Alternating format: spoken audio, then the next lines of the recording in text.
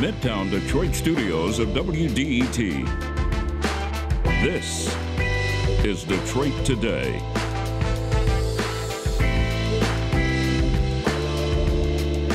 Today, we'll look back at the first year of the administration of President Joe Biden, what he's achieved, what still remains undone, and how his critics on both the right and the left might assess his first year of performance. And we'll have an exciting conversation about the cosmos and the new way that NASA scientists have to explore them, the James Webb Space Telescope. That's all next on Detroit Today. But first, the news from NPR.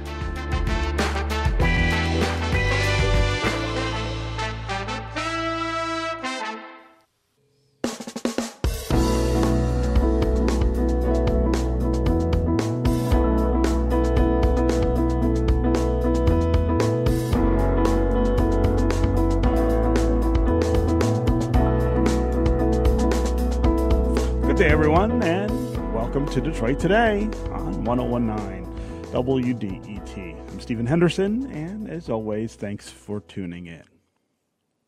So go back to a year from right now, 2021, January, and there was a lot of anticipation for the presidency of Joe Biden.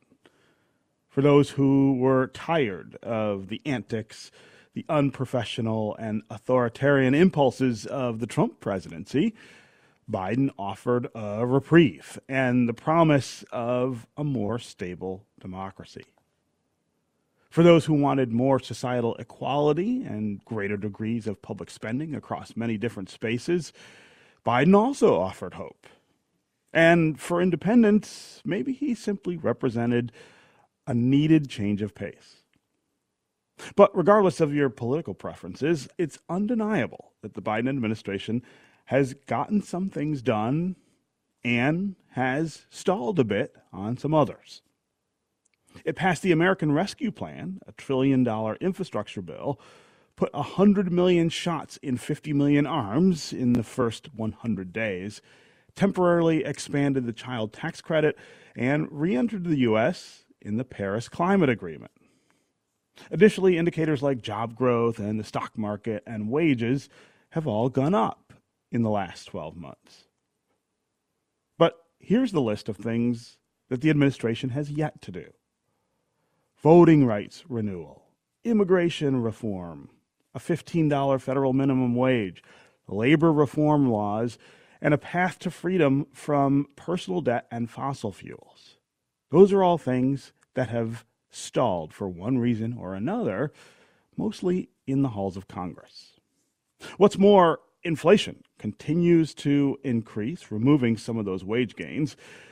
The president's polling numbers are relatively low for someone who is entering the beginning of a midterm election year, and the president has not really been able to work with Republicans, let alone some Democrats, as he said he would be able to.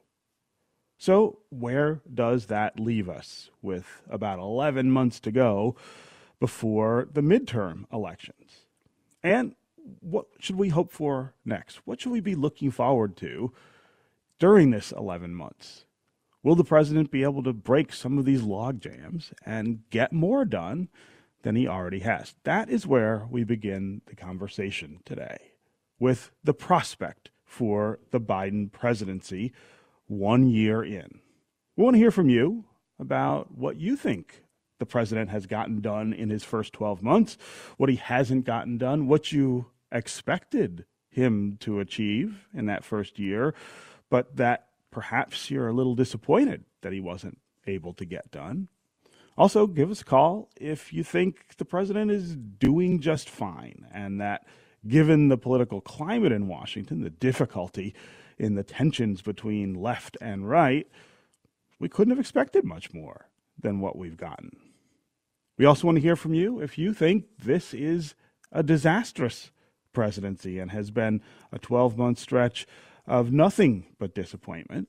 Call and tell us what you would have liked to see instead.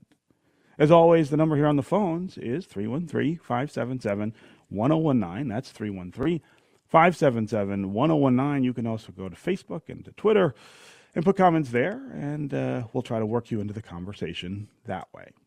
Joining us to help flesh out what's happened in the first 12 months of the Biden presidency are two people who know an awful lot about these subjects. Wendy Schiller is a professor and chair of political science and a professor of international and public affairs at Brown University. She's a contributor to MSNBC, NPR, CNN.com, and Bloomberg News. Wendy Schiller, welcome to Detroit Today.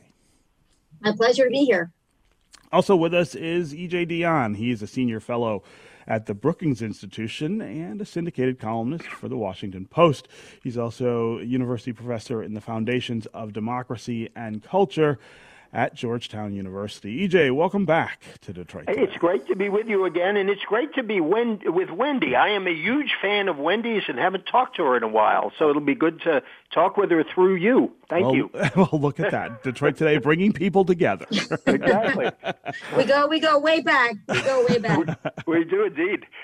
Okay, so I'm going to start with you, Professor Schiller. You have been a bit more optimistic on the Biden presidency than a lot of analysts have been. Just spend some time giving us your impression of this first year in office for him. Well, I've been optimistic because I think that Biden has accomplished a pretty good amount of things, both through executive power and also through legislative victories, even though they came bunched together late in the year. I think he's not been successful is messaging. And that's, I think, sort of inexcusable in a lot of ways, given the level of experience that not only he has, but his staff has as well. But you go back to his accomplishments, he came in facing an enormous public health crisis and certainly an economic crisis. He I think, helped facilitate a lot of the state efforts on vaccination. He was very clear about the messaging on vaccination, and he was very steadfast about it. Didn't panic, didn't reverse course, really just stuck with the plan of getting as many Americans vaccinated as possible. And we've seen how important that's been with the new resurgence of Omicron and different variants of COVID, that we have a lot of difficulty now, but we would be in much, much worse shape without it. And it was no small task. He also managed to reauthorize transportation funding. As many of you may know, the government can keep spending money under certain circumstances, but eventually you need Congress to pass a new reauthorization, a new legal permission to spend the money. And that was running out, literally. And it was something that Trump had wanted to do with the Republican Congress, but couldn't do it. And Biden got it done, and it's got a lot of really sensible infrastructure that will not only address bad roads and bridges, but also give us, better access to internet in a lot of the areas, especially rural America, and certainly also thinking about charging stations for electric cars, things about climate change. These are things that are a real investment, and it's a real victory to get that bill done, which really frees us up to plan for the future. That's just among a few other things, a child credit tax extension. Clearly, that's something that's on the table again. But these are things that help people's daily lives. And I think that's been really, really crucial. And I shudder to think about where we would be if he hadn't been successful in doing those things. So, EJ, that's a long list of accomplishments. And, there are things that as Wendy points out, they really matter to people's everyday lives. So why is the president's popularity at such a low point? And at some points, it has been lower than almost every other president at this point in his presidency. I mean, it's almost as if there are a lot of people who think he's screwing up. But I guess the question always is, well, what is he screwing up that they're reacting to?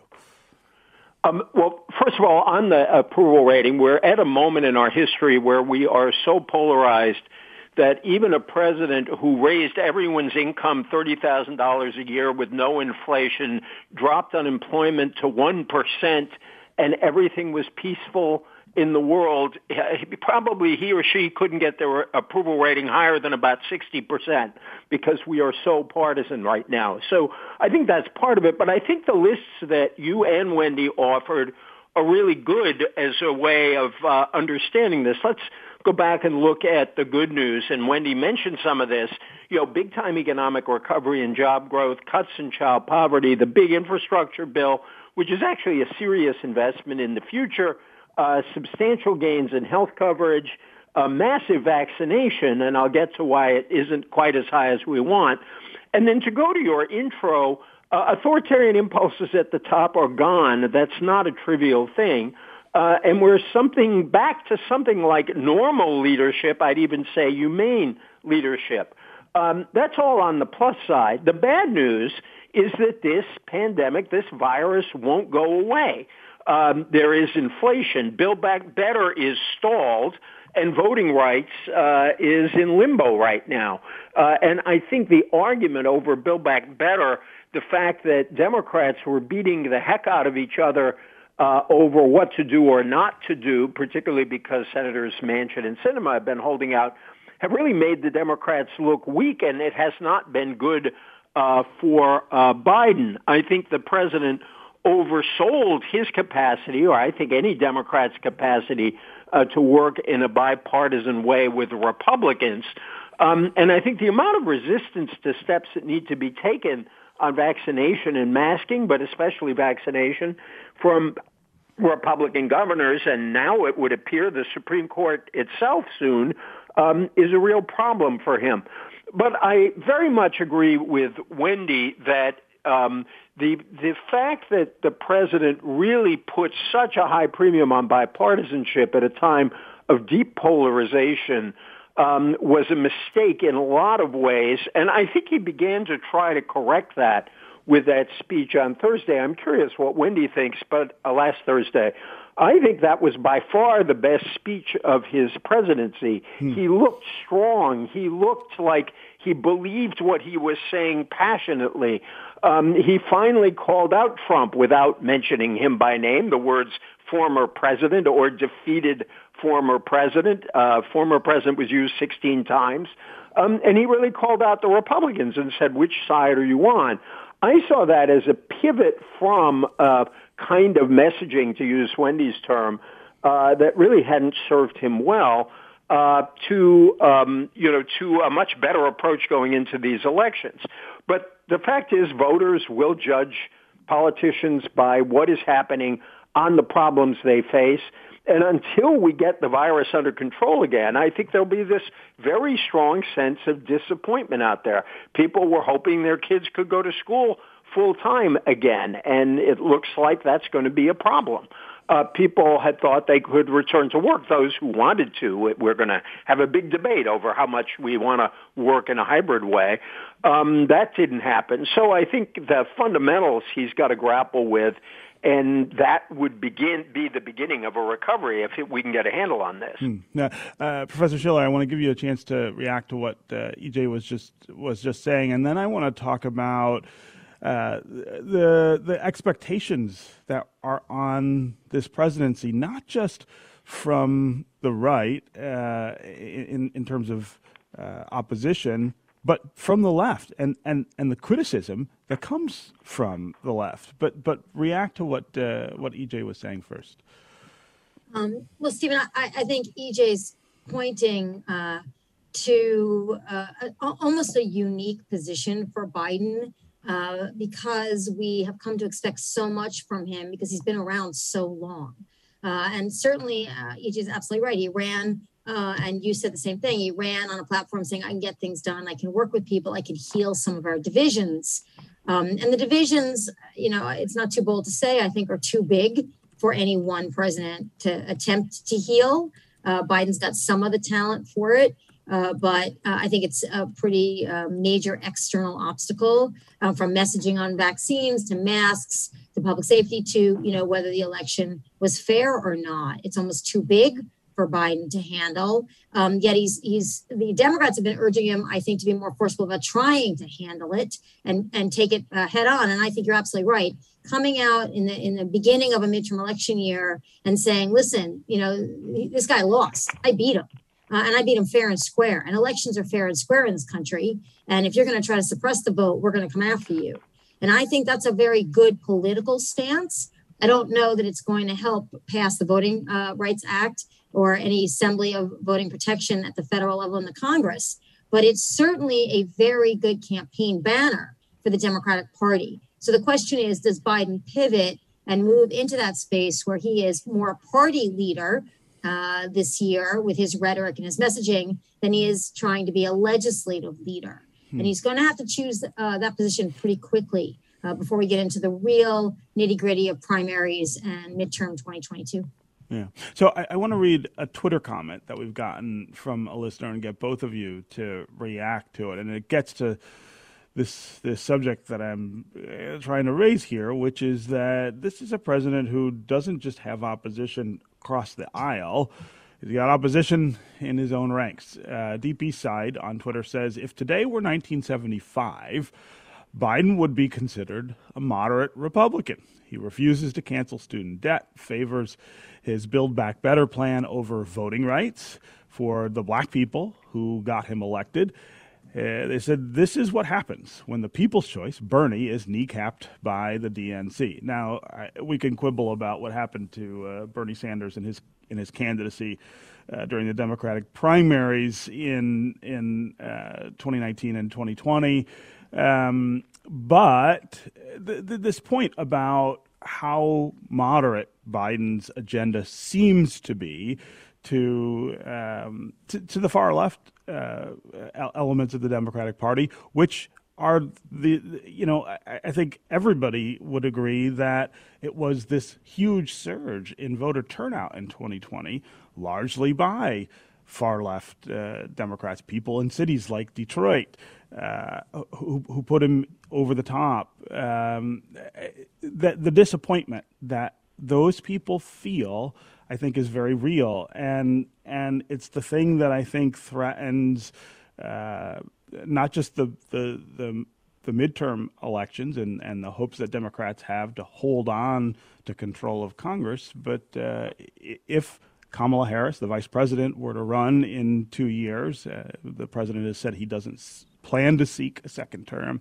It could hurt her as well. I want to get you both to react, though, to what this listener is saying about expectations and their disappointments from the left. Wendy, I'll start with you.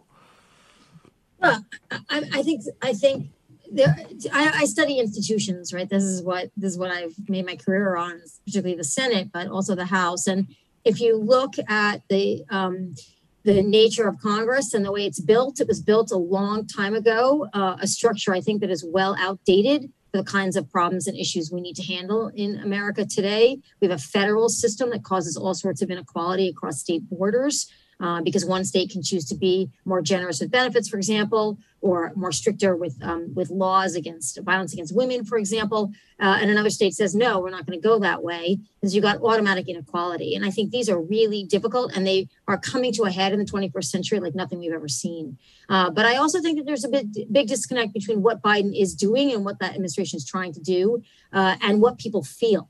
And I do agree that the pandemic gets in the way of that messaging. But I think that we've either come to expect a great deal from the federal government, which given our federal structure is actually hard to accomplish because state laws and state governments can get in the way, literally, legally. And then, of course, the emphasis the Democrats placed on doing everything all at once. They overpromised, as you've said, and they appear to have underdelivered. But on the other hand, they got unemployment subsidy extension. Again, the child care tax credit is really important. I think this is the defining moment, as I said, in terms of the intersection of politics and legislating. Does Biden say, I'm not going to give up on the things that are really important, particularly to the left wing of the Democratic Party? I'm not giving up. Even if I have to break them up and pass them one by one, I'm not going to take my foot off the gas. I'm going to put the pressure on my own party and the Republicans to say no to things that are really sensible, like the tax credit, like funding universal pre-K, for example, for kids. So that's what voters are looking for in the Democratic Party. Whether Biden can sustain that kind of energy, not only himself, but also with the Democrats in the House and the Senate, that remains to be seen. But that's one way he could address some of this disillusionment, is by sticking with things publicly and staying on message about the very things they care about the most. Before I let you respond, EJ, I should correct something I said before Wendy started talking, which was that the president doesn't plan to seek re-election. There is a story from the Washington Post in November that he and his aides are telling allies that he is running in 2024. He did say during the first campaign that he didn't think he would run for a second time, and I guess we'll wait to see what he decides. But react to this idea that he's too moderate to appease the voters, the Democratic voters, the strong surge of Democratic voters who came out in 2020 to put him into office. Well, when you were reading that tweet, the famous quote from Will Rogers came to mind. I don't belong to an organized political party. I'm a Democrat.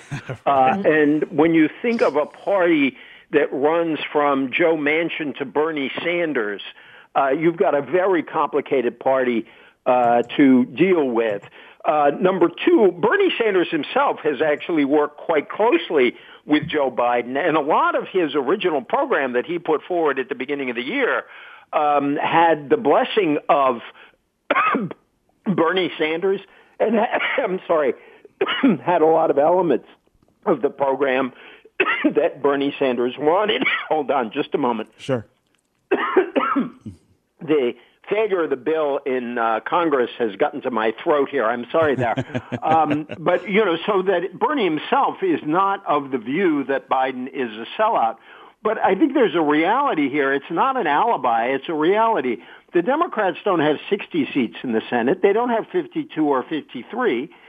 They've got 50 seats. That means every Democratic senator is a little bit of a president. And Joe Manchin certainly seems to think that. So does Senator Sinema. And so a program that could have gotten through, I think, with the votes of all the other senators and that has actually gotten passed through the House, just can't get through as long as those senators throw up a blockade. But what the caller is on, what the tweeter is onto that I think is very important, and Democrats need to think a lot more about, is that right now the Democrats are suffering from a big enthusiasm gap. I wrote recently about the polling that shows that the number of people who strongly disapprove of Biden, which would be Republicans, is way higher than the number who strongly approve of Biden. And among young people who were particularly important to Biden's victory, his strong approval numbers are quite low. They don't like the Republicans, but the issue is not will they vote Republican, it's will they turn out. The one area where I still have some hope for Biden's program is voting rights. Senator Tim Kaine of Virginia, people will remember he got stuck on the highway for 27 hours driving on I-95 near Washington, right. Trying to drive here in the blizzard. And he has been working very closely with Manchin to try to get Manchin to agree to changes in the filibuster. And somebody asked him about this, and he referred to it as slow progress toward a goal like my commute. And I think we may still see, and Biden's and Vice President Harris's speeches tomorrow in Atlanta will be very important. I think we still could see a change in the filibuster that lets the two voting bills through. I think personally that is the most important issue before us right now, which is to protect democracy itself. And we'll know fairly soon whether there's any chance for those bills or not. Okay, we're going to take a quick break, and when we come back, we're going to continue this conversation with Wendy Schiller and E.J. Dionne about the first year of the Biden administration. We will also get to more of your comments. Brad in Rochester Hills, Gene in Detroit, Dennis in Dearborn, you are first up on the phones. If you want to join them, 313-577-1019 is always the number here. You can also go to Facebook or Twitter, put comments there, and we'll try to work you into the conversation that way. We'll be right back with more Detroit Today.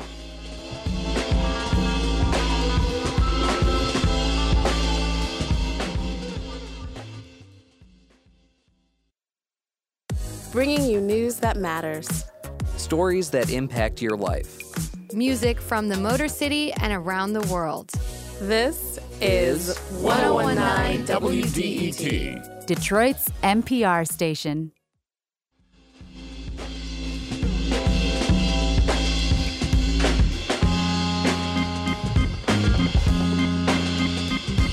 You're listening to Detroit Today on 101.9 WDET. I'm Stephen Henderson. As always, thanks for tuning in. Our guests right now are Wendy Schiller, who is a professor and chair of political science and a professor of international and public affairs at Brown University. She's also a contributor to MSNBC, to NPR, CNN.com, and Bloomberg News. Also with us is E.J. Dionne. He is a senior fellow at the Brookings Institution and a syndicated columnist for the Washington Post. We're talking about the first year of Joe Biden's presidency, the things that he promised, the things he has delivered, and the many things that are driving the criticism of his presidency, the things that he has not been able to achieve. We want to hear from you while we have this conversation as well. What do you make of the president's first 12 months in office? What do you make of what's to come this year as we look forward to November's midterm elections? Just a few headlines to kind of give us some context for this conversation today. In USA Today, there's a story yesterday that says Biden and Democrats head into 2022 midterms with feistier message and slightly better polls. Is it enough? Reuters says first months of 2022 crucial for Biden agenda as November midterms loom. And 538, the really great poll aggregator, I guess, really the best analysis of all of the polls, says why the president's party almost always has a bad midterm. Not a great amount of good news for Joe Biden as he goes into this midterm year. The question is, what should he be doing to do better in November? What should he do to make sure that Democrats can hold on to control of the House and their very, very narrow control of the U.S. Senate? As always, the number here on the phones is 313-577-1019. That's 313-577-1019. You can also go to the WDET Facebook page, put comments there, or go to Twitter and hashtag Detroit Today, and we'll work you into the conversation. Let's start today with Gene in Detroit. Gene, welcome to the show. Yes, good morning, Stephen, and Happy New Year. Happy New Year to you, too. The Democrats, the Biden administration, has to focus like a laser on voting rights and the Build Back Better legislation. And somehow they've got to activate Democrats in every state to do the same thing and to extend democracy to the fullest extent possible to all the minority communities, especially places like Detroit. Yeah. So, Gene, I know that you're somebody who was pretty excited about Joe Biden's election in November of 2020 and excited about things like voting rights and the possibility for them. I wonder if you can talk about whether you have disappointment now because we haven't achieved those things quite yet. Were you expecting that in the first 12 months of this presidency you would get more? Particularly around the voting rights and the Build Back Better agenda, and for putting the pedal to the metal on COVID-19 testing. Those are where they've been really deficient at, and frankly, just moving too slow. Still excited about the prospects, but they've got to move quickly while they still have control of the Senate and the House, and they need to get back behind Schumer and what he's trying to do by MLK Day. Yeah, Gene, really appreciate the call and the insight. E.J. Dionne, I'll start with you this time. This idea that Democrats maybe should have moved really quickly to get a bunch of things done early, kind of echoing the way that Republicans have behaved when they have faced that situation, have had control of the White House and both houses of Congress. They move big stuff and then deal with the consequences later. There are a lot of Democrats like Gene, who I hear from, who feel like they didn't quite seize the moment in the Biden administration that way. What do you make of that assessment? Well, I want to vote for Gene because I basically agree with every word he said. And I think that first of all, I agree with him that the priority now legislatively has to be first, second, third, and fourth, the Voting Rights and the Freedom to Vote Act. They've got to get that through, and I'm worried it's going to be hard, but I still don't think it's impossible. Secondly, they do have to get whatever deal they can out of Build Back Better. And I have been worried from the beginning that this slow legislative process, grinding and grinding and grinding, would damage Build Back Better in the same way that slow legislative process severely damaged Obamacare. The Democrats eventually passed Obamacare, but the debate over it, the fact that it took Democrats forever to get it through, really damaged its standing. And it took years for people to realize, hey, wait a minute, we are actually for this. When it came time to repeal it, the Republicans couldn't muster the votes because it was broadly popular. And so I think it's a shame that they didn't figure out how to get a deal on Build Back Better much earlier. And if Manchin was going to say, I won't do more than X, to nail Manchin down earlier and say, and Sinema as well, and say, okay, here's X, let's pass it. So I think that's all correct. The problem is, and this doesn't sort of wash with voters who don't, for good reason, don't give a damn about how complicated Washington is or how complicated the Democratic Party is. 50 votes makes everything hard, plus a 3 or 4 vote majority in the House. So they have a really tough time passing an expansive program with tiny majorities. Nonetheless, they should have done more by now, and I think they'd be in better shape if they had. Wendy Scheller, what do you make of that criticism that Democrats didn't act quickly enough? Well, with all due respect to EJ, and of course, I think Gene is focusing on something extraordinarily important from an electoral perspective for the Democrats.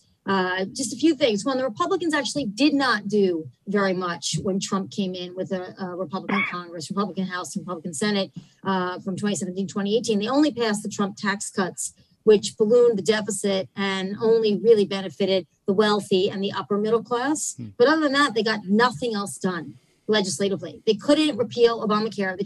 They had more than 50 votes in the last 6 or 8 years to repeal Obamacare. And when they got a Republican president, obviously thanks to the late John McCain, in terms of his negative vote, they couldn't do it.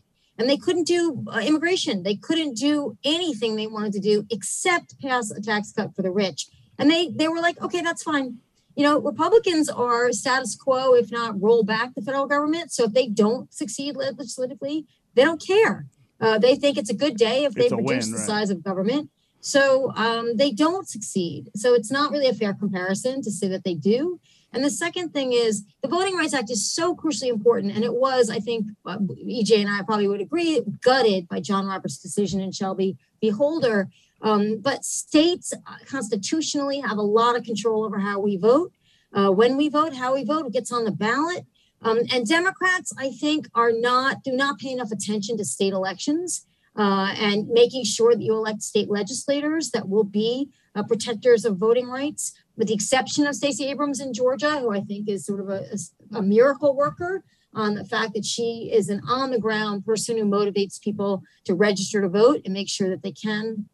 And that to me is such the Achilles heel. And no matter what Biden passes or tries to pass or doesn't pass, if the Democrats continue to ignore state politics and state legislatures the way that they have in the last decade, we're going to continue to have these assaults on restrictions on voting rights. And Michigan is a really interesting example. Yeah. You've got a really a big race, tough race coming up for the governor. Really interesting legislature, interesting state politically that voted fairly significantly for Joe Biden in 2020. So that's just right in the backyard where you live, right? You're still facing some attempts to restrict voting and change voting practices in Michigan. Yeah. And that's the thing I think Biden's got to help Democrats at the state level do if they're going to make any progress on voting rights. So looking to the federal government historically has been really important, crucial, actually, to making sure that we have fair voting. But if you don't do it without looking at the states, then I think you're going to fail. Yeah. Stephen, can I just jump in? Because sure. I agree with a lot of what Wendy said, and I think I have a minor, it may or may not be a minor disagreement.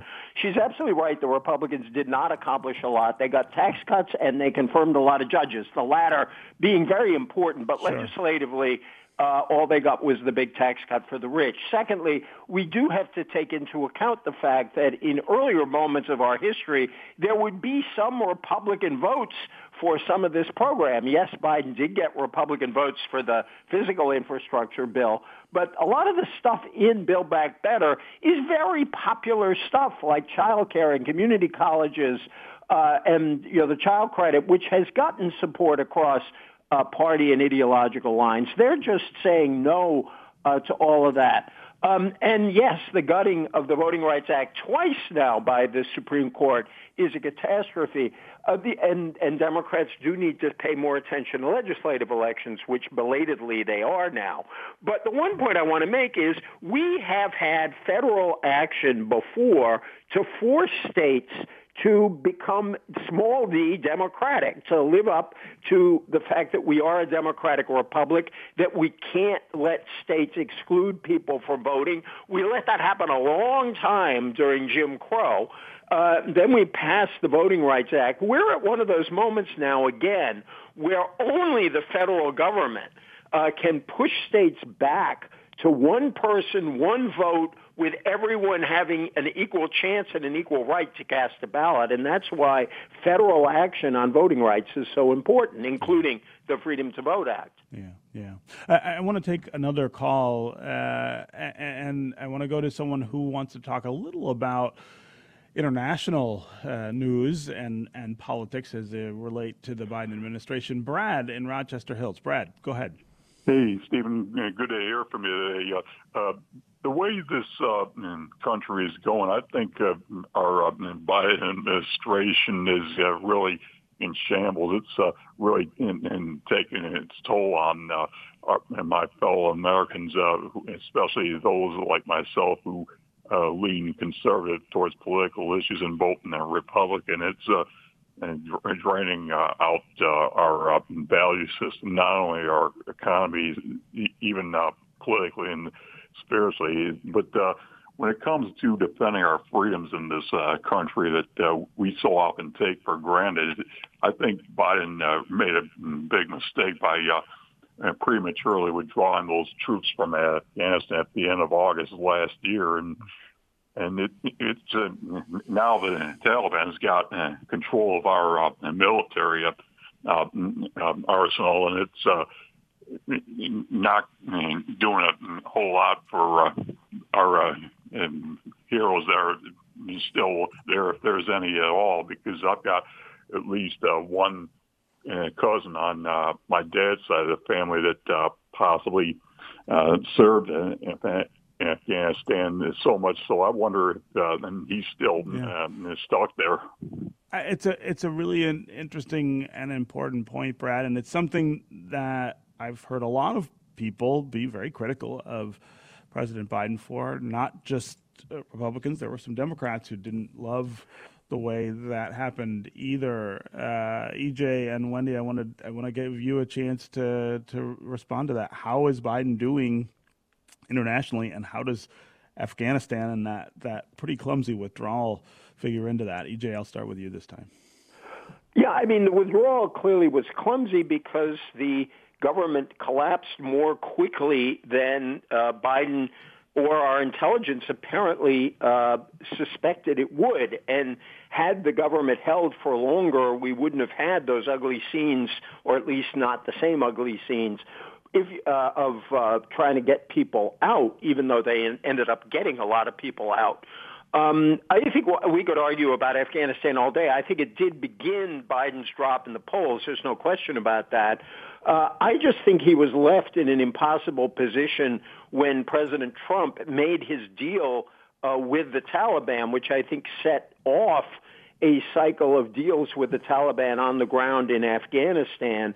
And the question is, could we have kept troops there? I think Biden was right to say we couldn't just stay at the same level. We would either have to escalate again, or withdraw. So on the policy, much as I hate to see what has happened inside Afghanistan, I think on the policy, he was broadly right. The execution wasn't so good. And on the one hand, I think the country has largely moved beyond that issue. On the other hand, what's sitting there is not satisfactory. But I think Biden on foreign policy is going to be judged by the next year, and in particular, this crisis in Ukraine. These negotiations going on with Russia right now are hugely, hugely important. And I think in the long run, that will have much more to do with Biden's standing on foreign policy than the Afghanistan mess, however clumsy that withdrawal was. Wendy, I wonder what you make of the international side of the Biden administration. Well, I think EJ's point about sort of what would have happened next in Afghanistan is so important here. The requirement to either send more troops or, really raise our stakes there or get out. And I think it reflects a general lack of appetite among the American people for foreign conflict. I think increasingly, Trump certainly made this point over and over again during his presidency that we have a lot of problems at home and that we have to focus on what's going on at home. And that, for a family to lose a service person, and we are so grateful for all of the service people who served in all of our conflicts, particularly Afghanistan and Iraq, and to lose your loved one and then have that, exit from Afghanistan. You sort of say, wait, I suffered this personal loss and people gave their lives and we don't seem to be in a better place in Afghanistan for it. And every time that happens in the American public's life, there's less and less appetite to do it again, which I think hampers him going into negotiations with Russia and any other foreign power. We can certainly go with drones and we can certainly go with other ways that are supposed to minimize loss of life, both from our side at least. But, in the end of the day, you need public support to do these things. And if the foreign community understands the American appetite is very low to get involved, that's going to weaken Biden on the international stage. And so there are a lot of spillover effects from the withdrawal of Afghanistan. But I would certainly hope that our caller and anybody else who had family members fighting for this country understand that the country is grateful for that, of course. And just because people don't want to go do it again doesn't reduce or minimize what these people gave to their country in serving. Yeah. Okay, Wendy Schiller and EJ Dionne, it was really great to have both of you here for this conversation. Thanks so much for joining us on Detroit Today. Great to be with you and with Wendy. Thank you. Yeah, ditto. Thanks very much. Okay, we're going to take another break. When we come back, we're going to change the subject a little. We're going to talk about the biggest recent news from outer space. Wayne State University astrophysicist Edward Cackett is going to join us to talk about the newly launched James Webb Space Telescope. Stay with us for more Detroit Today.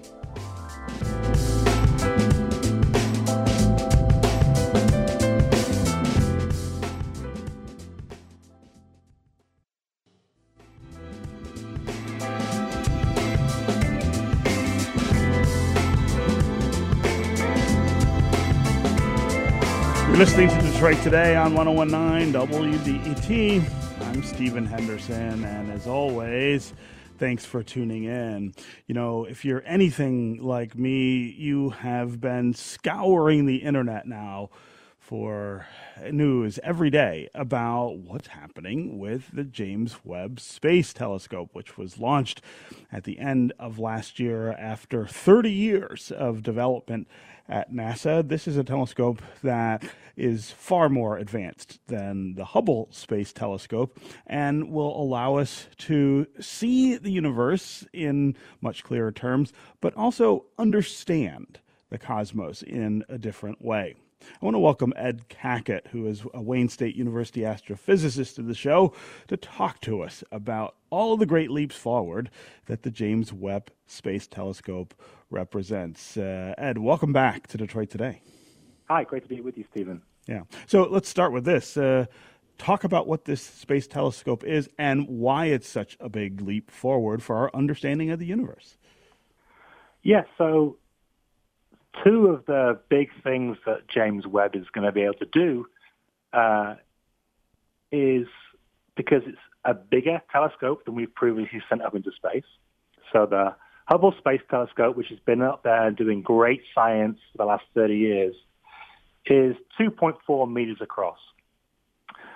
James Webb Space Telescope is 6.5 meters across, and that was enabled by the fact that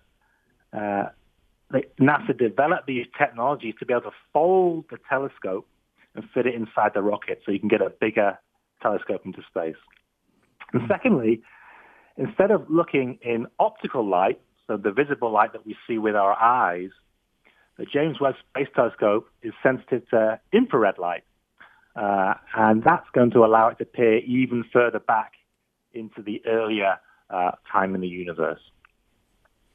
And this idea of looking across time, I think, is really important. And it's the thing that I don't know that everybody who even pays attention to things like this quite understands. That the nature of light is that it travels. It travels at a certain speed. And so when we see something here at our point in space and time from a great distance, we're also looking back into our past and to the universe's past, and that's the way to learn more about the way that things work now in our solar system and in the rest of space.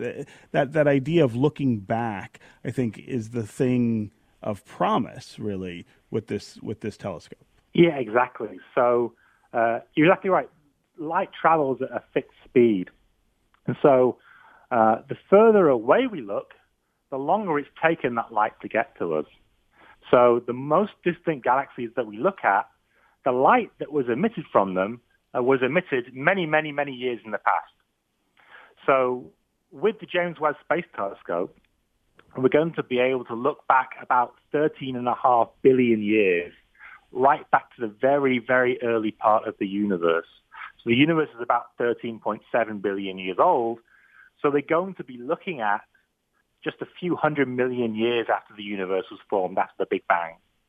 And James Webb Space Telescope will be sensitive to looking at the very first stars, or the signature of the very first stars, and looking at the very first galaxies that were formed.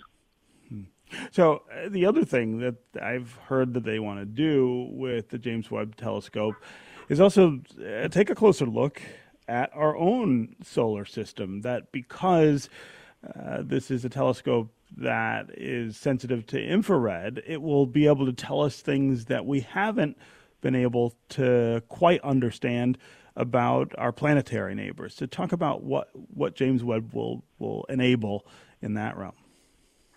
Yes, so it has a very, very sensitive infrared spectrograph on there, which allows you to look at the properties of atmospheres and gases around planets. So we can look at moons and planets in our own solar system, but I think even more excitingly from my point of view is looking at the signatures of the atmospheres of planets around other stars. So we'll actually be able to try and see the signatures, for instance, of water vapor around planets around other stars, and potentially see the signatures of life on other planets elsewhere in the universe. So that would be something that's really exciting that James Webb's going to look at, the atmospheres of other planets, and looking for the signature of life. Yeah. I also, because I'm just really interested in this kind of science, there are these details about where the space telescope will be located and why that are important, not just in terms of what it will be able to see from that point, but why it will be able to be where it is. Talk about this L2 point that it's trying to reach. Yeah, so it's on its way at the moment. It's take 30 days to get there. It's, as you said, a special place called L2. It's about 1 million miles from the Earth.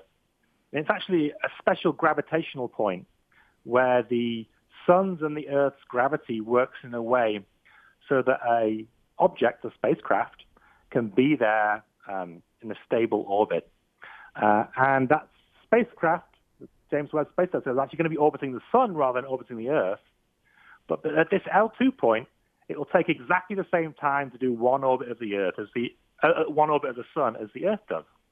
So it'll take 1 year to go round, and so it's going to be in a synchronous orbit with the Earth. So we'll always be able to see it. We'll always be able to communicate with it, and it's going to be far enough away from the Earth that it's going to be in this brilliant, dark, cold place to be able to do infrared astronomy and look at these other worlds and the early universe. Yeah. Well, it's a really, as I said, it's a really big leap forward for planetary exploration, and it's a great achievement for NASA. Ed Cack at astrophysicist here at Wayne State University. Great to have you here with us to talk about the James Webb Space Telescope. Great to be here as always. Thanks. Okay, that is going to do it for us today. Come back tomorrow. I'll be here, and I hope you will too. We're going to talk about the Omicron surge here in Michigan and what you need to know. More and more people, of course, are coming down with in COVID-19 infections. Of course, it looks really different than it did a year and a half ago. We'll talk about all of the things we need to know about staying safe and reducing the spread of the disease. This is 101.9 WDET-FM, Detroit's NPR station, your connection to news, music, and conversation. We'll talk again tomorrow.